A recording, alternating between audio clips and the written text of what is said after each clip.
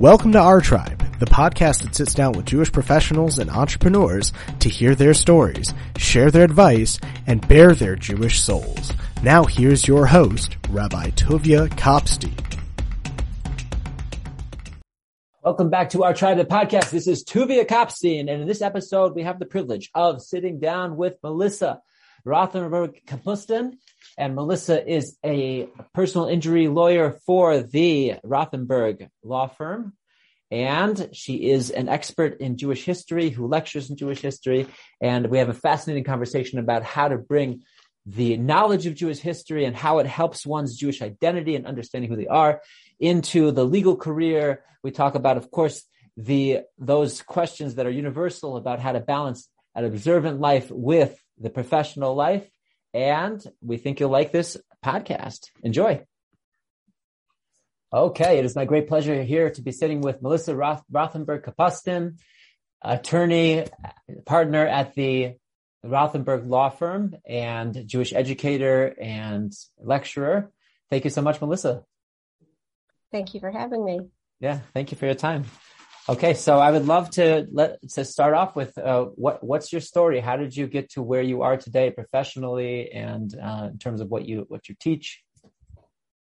Okay, so I'm from a family of lawyers, and if anyone's familiar with the Rothenberg law firm, so my parents are both attorneys. They started the firm, and I have 6 older siblings who are also attorneys.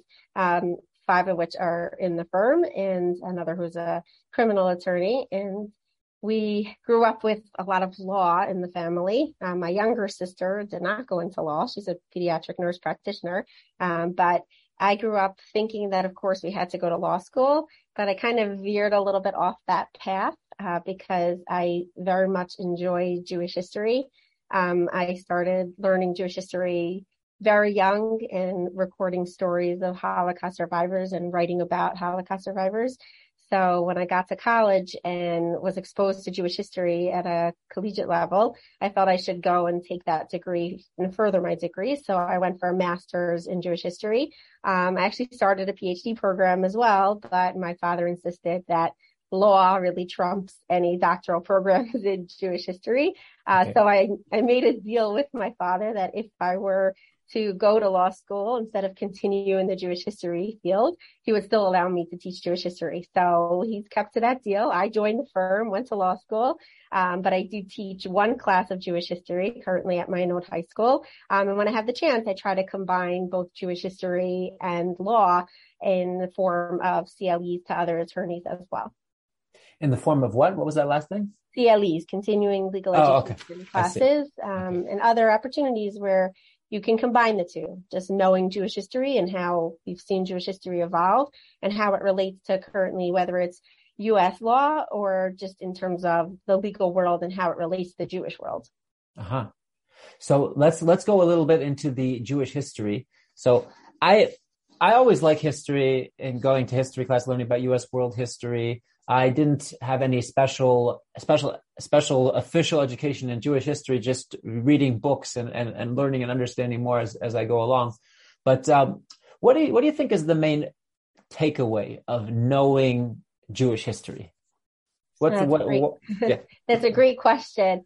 It's actually why I love to teach it, because Jewish history is not necessarily learning history like you would world history. The events happened, okay, and so you learned about the Greeks and you learned about the Romans.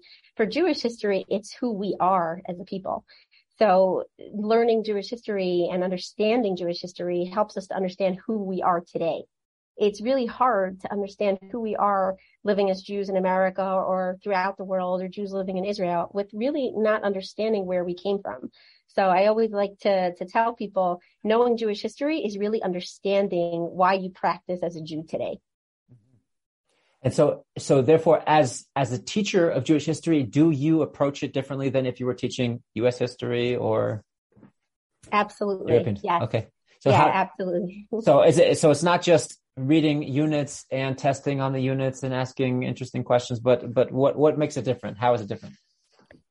So I think I guess the difference is for me, I struggled a little bit. I grew up in a home that, became Orthodox, and I went to a very Orthodox Jewish day school, but it was difficult for me to take all the rules in where, my teachers would say, you have to do this, you have to keep this. And so in high school, I kind of rebelled a little bit and didn't really understand why I had to keep on the same path as, let's say, my siblings or my parents who were Orthodox. So for me, I came to my understanding of why I wanted to maintain my orthodoxy through my knowledge of Jewish history. And what that means to me as a teacher is that I try to give that over to my students as well. Understanding Jewish history and to see the patterns. Like, for example, when you look at the prophecies of Yirmiyahu, Jeremiah, Isaiah, and they tell us that God is going to punish us if we don't follow in his ways. And we have even prophecies that are so telling, like literally can describe the eras of the Crusades or the Holocaust. And then you see it unfold in history. It makes our history a miraculous event. So I give that over to my students as well. A lot of them ask, like, why is Jewish history? We're persecuted, we're killed, they want to annihilate us, et cetera, et cetera. Like, it makes you want to be despondent about being a Jew. And for me, it was the opposite. It was like my aha moment that I came through understanding that Jewish history actually gives us the sense that we literally are, as a people, a miracle. And I always start with that idea that Mark Twain, he wrote about the Jew. He may not necessarily have been so much of a friend to the Jew, but he talked about the Jewish people as being a people that there's no rational reason that they should still exist. Every other peoples that faced what they faced is gone. They're gone. The Babylonians, the Persians, the Greeks, the Romans, the Crusaders, etc. Go throughout. The Nazis, for example. Everyone that tried to kill us is actually gone themselves. So when we look at history and you look at it that way, so even if, for me, it was like a little bit tenuous, why am I keeping, to my Judaism? I don't need to necessarily. But when you see history and you see how much we are such a miraculous people, it really gives you the sense of, what, if I'm going to be a part of this people, then I want to be fully a part of this people and understand it. So I try to give that over to my students, that when they're learning history, it's not a lesson in a history book that they should learn, but they need to learn the path of our ancestors to truly understand who they are today. Wow. Okay. Incredible. And do you find that they respond to that approach and they're at the end of the semester or however it's structured, that they're feeling closer? It's high schoolers, so it depends. But I do find, in addition to teaching Jewish history, I also teach contemporary Israel. So that's basically teaching them the anti-Semitism on campus and what they're going to face, understanding anti-Semitism in the media.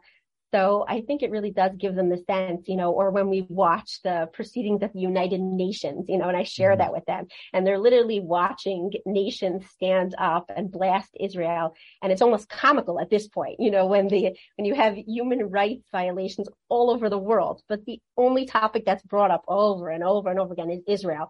So it's kind of like, I tell them, you're watching like, hopefully not that long from now, but when God's going to play history all over, and he's going to say, when the nations of the world, they say, no, we didn't really harm the Jewish people. He's going to play the minutes of the United Nations as everybody's standing up there and blasting Israel for doing what, So it's really, I feel like a lot of the students come away and they know they're going to face anti-Semitism on campus. And they're watching the news where you have Hasidim walking along in Williamsburg and their shtreimel is knocked off their head, or Jews are punched in the face, or many of them, their older siblings who are harassed on college campuses already. And they want to know, like, what is it? Why is there so much anti-Semitism? So when you combine the idea of anti-Semitism throughout the ages with the current form of anti-Semitism and its anti-Israel form, it makes sense. I hope to give off to them that, like, don't worry, like, it's part of being a Jew, but it's a good thing in the sense that one day it will end, and we know it will end. But it's hard. It's not so hard. It's not so easy while they're living through it and hearing over and over again the media blast Israel, or walking down the street and worried, like, if I'm identifiably Jewish, will someone come over to me and do something? So, it gives them pause to think about it, but I'm hoping that they'll have that ingrained in them, that don't worry, everything is going to be okay, and look at history. We will survive. So let me call on this point, because I think a lot of our listeners who are students, they will not be familiar with what does it mean one day it will end? Does that mean that through advocacy and through the knowledge of the generation of the source of anti-Semitism that we'll eventually be able to explain it to the world? Or are you talking about a sort of spiritual ending? That's a great question. So I think it's twofold. Number one, we see throughout history that, there are eras when things are much worse for the Jew. Right. So you had even from the Talmudic times when there were times when the Jews were running and they couldn't learn the Torah and they were hiding in caves. But eventually they came out and they wrote it down. We know from the crusading period also that not every single decade in the medieval era were times when the Jews were killed. It wasn't every era in, let's say, Eastern European Jewish history also. There were many, many pogroms, but it wasn't every decade and it wasn't every era. So I feel like right now, that's the biggest battle that we're facing. Thank God we're not facing pogroms on the street, or we're not facing crusaders, we're not facing Nazis taking away our rights, but we are definitely facing issues on campus, issues within the media for sure. So I think it's like something that we should be encouraged that, yes, this has happened to us in all different shapes and sizes and different forms. So eventually this too shall pass. But from a spiritual sense, I also think back to a very famous story where Rabbi Akiva, one of the Tanaim, the Tanaim were responsible for compiling the Mishnah, and he's walking, and I'm sure you're familiar with the story, but it's one that I always tell my students. So he survived through the Bar Kokhba revolt, which was when Jews in Israel were trying to revolt against the Romans after the destruction of the temple, but they wanted to take Israel back. And he survived the Bar Kokhba revolt. And he survived after Hadrian, who was the Roman emperor, plowed over the entire top of the Temple Mount. And the other Tanaim walking with him were crying, look what happened, our temple's destroyed. And Rabbi Akiva starts laughing, and he turns to them and said, what do you mean? God predicted this. I'm laughing because if he predicted this is going to happen, he also says that one day it's going to end. So it's kind of twofold. We see historically speaking, yes, we're going to go through it, and we're going through rough times currently when it comes to anti-Semitism, particularly through the anti-Israel bent, but we also do know that one day it will end. Mm-hmm.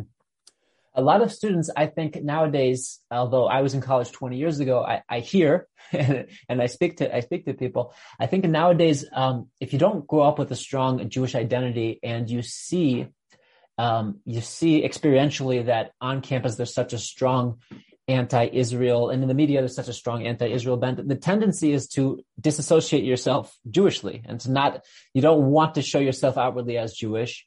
And if somebody is, let's say there's a rabbi, obviously Jewish person out there who's saying, come to my event, like you'd rather avoid that person and not get involved because you don't want to be in the crowd that is, represents the oppressor, and however they're misrepresenting Israel and Judaism and et cetera. So what would you say to somebody who doesn't have, even your upbringing was very strongly Jewish. Even it sounds like your parents made some kind of transition when you were young, but a lot of people out there, a lot of the Jewish young people out there nowadays don't even have that. And what would you say? Like, why should I? They might ask, why should I get involved with this if it puts me on the blacklist? Right. So it's a very difficult question. And I know that a lot of my students ask that also, even though they're in a yeshiva day school, they say, well, when we get to college, we want to kind of lay low. We don't want them to know that we're Jewish. We don't want to have, that stamp on us saying, hit me, literally actually in today. But on the flip side, when I went to law school, it was during the disengagement from Gaza. So that's when Israel had taken over Gaza in 1967, and they won it in a defensive war. So all that ridiculousness about it being a legal territory is just a farce. And so I felt the need while I was in law school, when my professors would say something outrageously anti-Israel, which happened over and over and over again, I felt the need to raise my hand and say, actually, do you know what really did happen? Can you please tell the class what really did happen? Nowadays, I feel like you can't really get away with that anymore because it was 15 years ago when I graduated law school. But I do tell my students, and I would say to the college kid who also feels, I don't want to be associated with the Judaism, learn it. learn your history, know what really happened.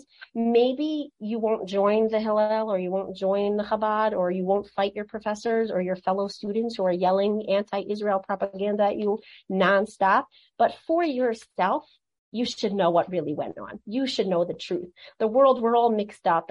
And I've actually said to all of my students, and anywhere I've lectured, I said, you tell me one argument that is factually correct from any professor or any, college campus rally, anything that is correct, bring it to me. Like you find one. I have yet to have a student who has ever come to me with any real claim when it comes to any of the anti-Israel propaganda that they can show and support objectively. So I'm still waiting for that, where somebody could show me all these outrageous lines that are being said about Israel. None of it, Israel's not perfect, okay? And we're not perfect people. The Jews aren't perfect people. So certain things are true, but most often the comments that are made, the way things are portrayed are incorrect, are false historically, objectively. So I would say for that kid, just go and learn who you are, learn the reality of what happened in Israel's history. When you learn what really happened in 1967, when you learn in 1948, when you learn about the partition plan, that there was already a two-state solution proposed in 1947, and the Jews accepted it, and the Arabs said over our dead bodies. When you learn these things, when you realize in 1967, Israel pleaded with the world. They said, we don't want to fight. They were willing to give back Jerusalem. They were willing to give back everything so that there wouldn't be any more loss of life. And the way that it's, portrayed today is ridiculous. That student who says, I don't want to be associated, will say, wait a minute. Maybe I don't want to be outwardly associated because I'm afraid, but inwardly I'll know what is real and what is true. Oh, wow. Thank you for that. Okay. It's a very positive message.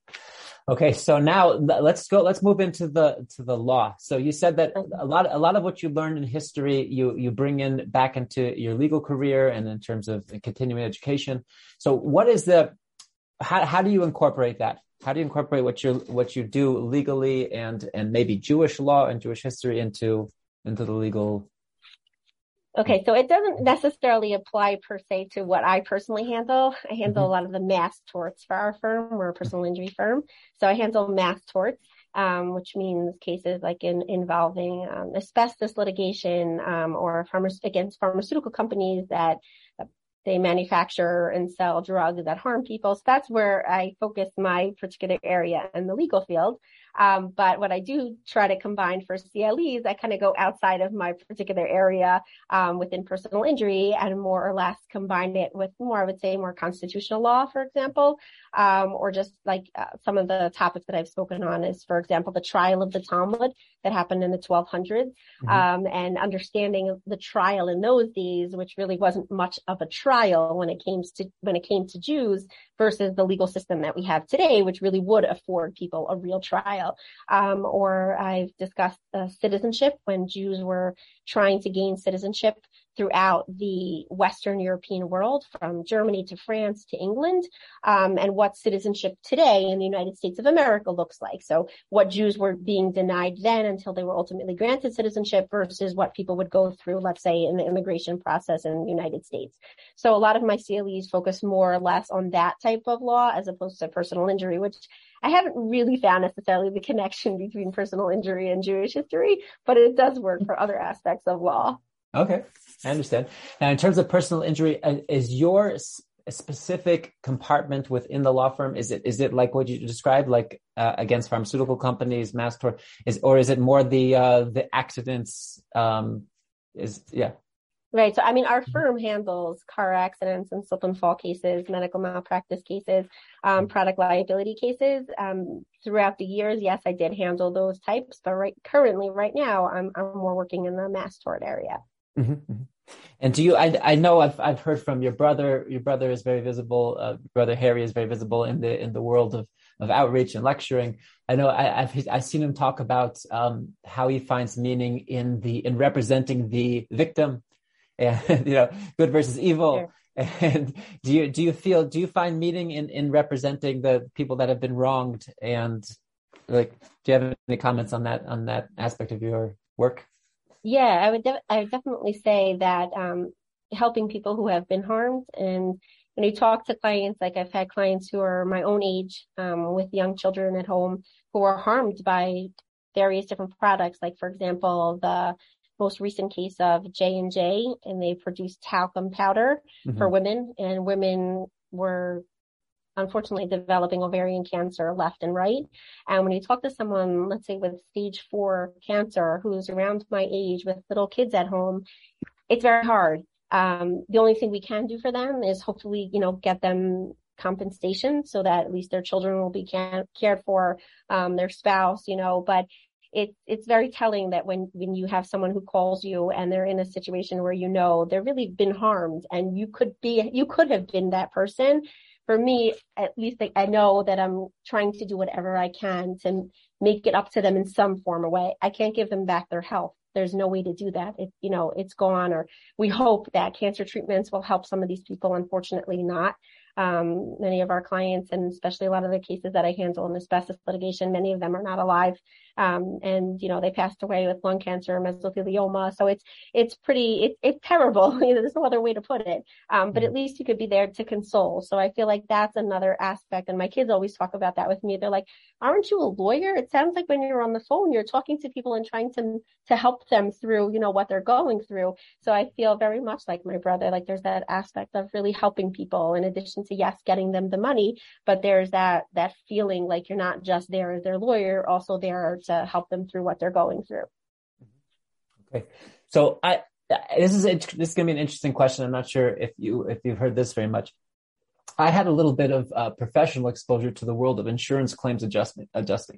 And the person who was mentoring me, it wasn't something I went with. It was just a little bit of dipping my toes into it. But he said they're in the world of personal injury, it's almost always the insurance company is the evil foe, and and they're always trying to give you as little as possible for wronging you. And it's the lawyer who rises up and defends the poor oppressed person. And he said it's not always that way. It's sometimes in this profession, there's a tendency to exaggerate. Of course, you want for your client, you want to get the claim, you want to get that settlement that's spectacular and really makes them feel like they've been vindicated. So what I'm trying to get at is that there's this challenge as a lawyer to ask for compensation, to ask for something honest and to represent the facts honestly. And I wonder if you have any comments on that from your Torah observant perspective about how you deal with those ethical questions of law, where you could extort. It's possibly you can with dramatic presentation you could convince the jury to really get those evil people. Like how do you manage those kind of challenges, or do you find that to be a challenge at all? So I guess I don't really find it to be a challenge. I would say my father has ingrained in all of us, and my mother as well, which is that we are obviously an openly Orthodox law firm. And because of that, we have to be more honest than anyone else, because people look to us. And if we make one mistake when it comes to honesty, it's not only, an Orthodox Jew that's going to be blamed, but Jews in general, because people look for that, right? They look for the Jew to slip up, especially the Orthodox Jew with the kippah, with the yarmulke on their head. So my father's ingrained in all of us that we have to be honest. So we go in with every negotiation with that in mind, meaning we're not there to create something out of nothing. And another thing that my father has also stressed to us is that you can't find one client who would rather go back in time and not have the injury that they suffered than be sitting in the courtroom or, mediating something and trying to get money for it. So when we look at our cases, we don't look at it as like, how much can we get from the evil insurance company? We look at it as our client in front of us who's injured, never wanted that injury and would take it away if possible, but they can't. So we look at it as going forward as honest as possible and getting them the best settlement that will help them move forward with whatever injury they have. Beautiful. Do you sometimes have to deal with potential clients who are not being honest with you and you feel like you have to coach them in honesty? So the times that I've had that experience, I've told the client that I'm sorry that we're not the right firm to represent you. Mm-hmm. And I think that all my siblings and my parents as well, if it comes to that where a client has made up an injury or made up an accident or, says, well, I really wasn't hurt, but, that's not for us. That's not the type of case that we're going to take on. So no, we're not going to coach anyone through dishonesty. That's not who we are. We take on catastrophically injured people, severely injured people, people with like significant injuries that we're not coaching them. We may help them if they, they've no idea where to go to a doctor, they've never broken a bone in their body and they're stuck with a traumatic brain injury with several fractures, etc. We may help them to try to find the right doctors, but we're not going to coach them to say the wrong thing or to create something out of nothing. No, that's not who we are. No, I meant, of course, you're not going to coach them not to say the wrong thing, but maybe to coach them not to say the wrong thing. I thought if somebody's coming with you, yeah. I mean, that would be more or less like if, again, no one's saying who's evil, who's not, but if they're in a situation where another attorney is trying to trick them into saying something that really didn't happen, then obviously we'll help them to express what really did happen in a way that will give over their point correctly. But we're not the type to coach them like, oh, make sure you say this, and don't say that. It's more or less like, here's the events that happen. If they try to catch you and try to say something on the record to slip you up or trick you, then yes, we're there to make sure that doesn't happen. Is having a certain courtroom presence, is that a very important aspect of what you do? I mean, being able to speak to a jury and being able to cross-examine and catch people in lies, and do you find, is this an aspect of the profession that you work on and you have guidance in? That's a difficult question. I grew up with a family of lawyers, so I don't even know what it means not to. Like we just, our Shabbat table conversations is one bringing one argument, another person bringing another argument. So it's kind of like ingrained. So I don't even know how to answer that question in the sense that, I wouldn't even say it's from a family of lawyers, but growing up in a family wherein everybody has their own very strong opinions, and having grown up in a background where you learn a lot and everyone has their, different ways of learning. I feel like it just comes with the territory of someone says this and you say why, or like, where did you get that from? So that's just, again, ingrained. Okay, I got it. I think in the world in general, there's a tendency with when somebody presents as an expert, and then whatever you say, you're an expert. Even if it doesn't sit well with me, I won't challenge it because you're the expert. But I think that of course the lawyer perspective, which is really in terms of Judaism, it comes from a Talmudic perspective where if you say something, I'm not going to take. I don't care who you are. It has to hold water. I'm not going to. Right. That's what got me in trouble in high school when if I had a teacher tell me you have to do this because, Jewish law says, I'd be like, fine, show it to me, and I want to understand, why does Jewish law say that? For me, eventually it helped because now I have a much better and deeper understanding of why I do things. But, not everyone in my class jumped at those things, but coming from the Rothenberg family, that's what we do. Mm-hmm. Very good. So is there a certain asset is there a certain asset that you have to your success as a lawyer that you think is unique to you, and besides the family background and having that ingrained in your upbringing? Right. That's also a difficult question. I mean, I kind of bring to the table something different than other lawyers do, in the sense that, nowadays it's very common, and my mother has 8 children and my sister, thank God, 9 children, and she's also a lawyer, and my other sister. So like, we're kind of used to that now in today's culture. But I think being a mother myself and being attuned to other people's feelings, and also a teacher. So it's not only the motherly aspect, but being an educator. So I feel like as an attorney, I have to kind of put those roles not on the side at all, but actually use those roles to help the people that I deal with, to help my clients. So I would say, yes, being a litigator or being part of the Rothenberg Law Firm, which is a litigation firm, and we do bring a lot of cases, but we also are there for people, not only in the sense of getting money, but also there for people, like in terms of understanding the difficulties they're going through. It's not easy. Somebody calls us up and they've been in an accident and they have little children at home. Like, what are they going to do? How are they going to put food on the table? Who's going to take their kids to school? Who's going to watch the kids after school? All those things where you might not think about as an attorney. The attorney's like, okay, so what do you need? But the reality is, like, I kind of bring that understanding to those people. Like, okay, you know what? We have to figure this out. Let's take a step back. And yes, you're going to need help. You're going to have to figure out how you're going to get dinners for your kids, or maybe someone can help out. So those are the type of things that I feel like a little bit more unique. Again, not unique necessarily. My mother, my sisters, they all, and other people, other female attorneys in the same idea. I'm sure that they bring that knowledge and that care in, but I think that is something that I try to bring with in all the cases that I handle. Okay. Is there a particular challenge in being a female attorney, or let's make it female attorney as one part of the question, a female observant attorney? Is there a challenge that comes with those aspects of you to your career? So I would say not necessarily. My father raised us, the males and the females in the house. It didn't matter. We were all going to become lawyers and we were going to become great lawyers. Like, he had there was like no such thing. I know from my mother, when she graduated law school in 1978, and the dean of the law school went over to my father and said, I don't know if I should congratulate you or not, because your wife took away a seat from a male. So like that, in 1978, that was happening. But by the time I hit law school, I think my class was 50-50 males and females. And I feel in today's world, it's really not, so much of an issue in terms of being a female practicing law.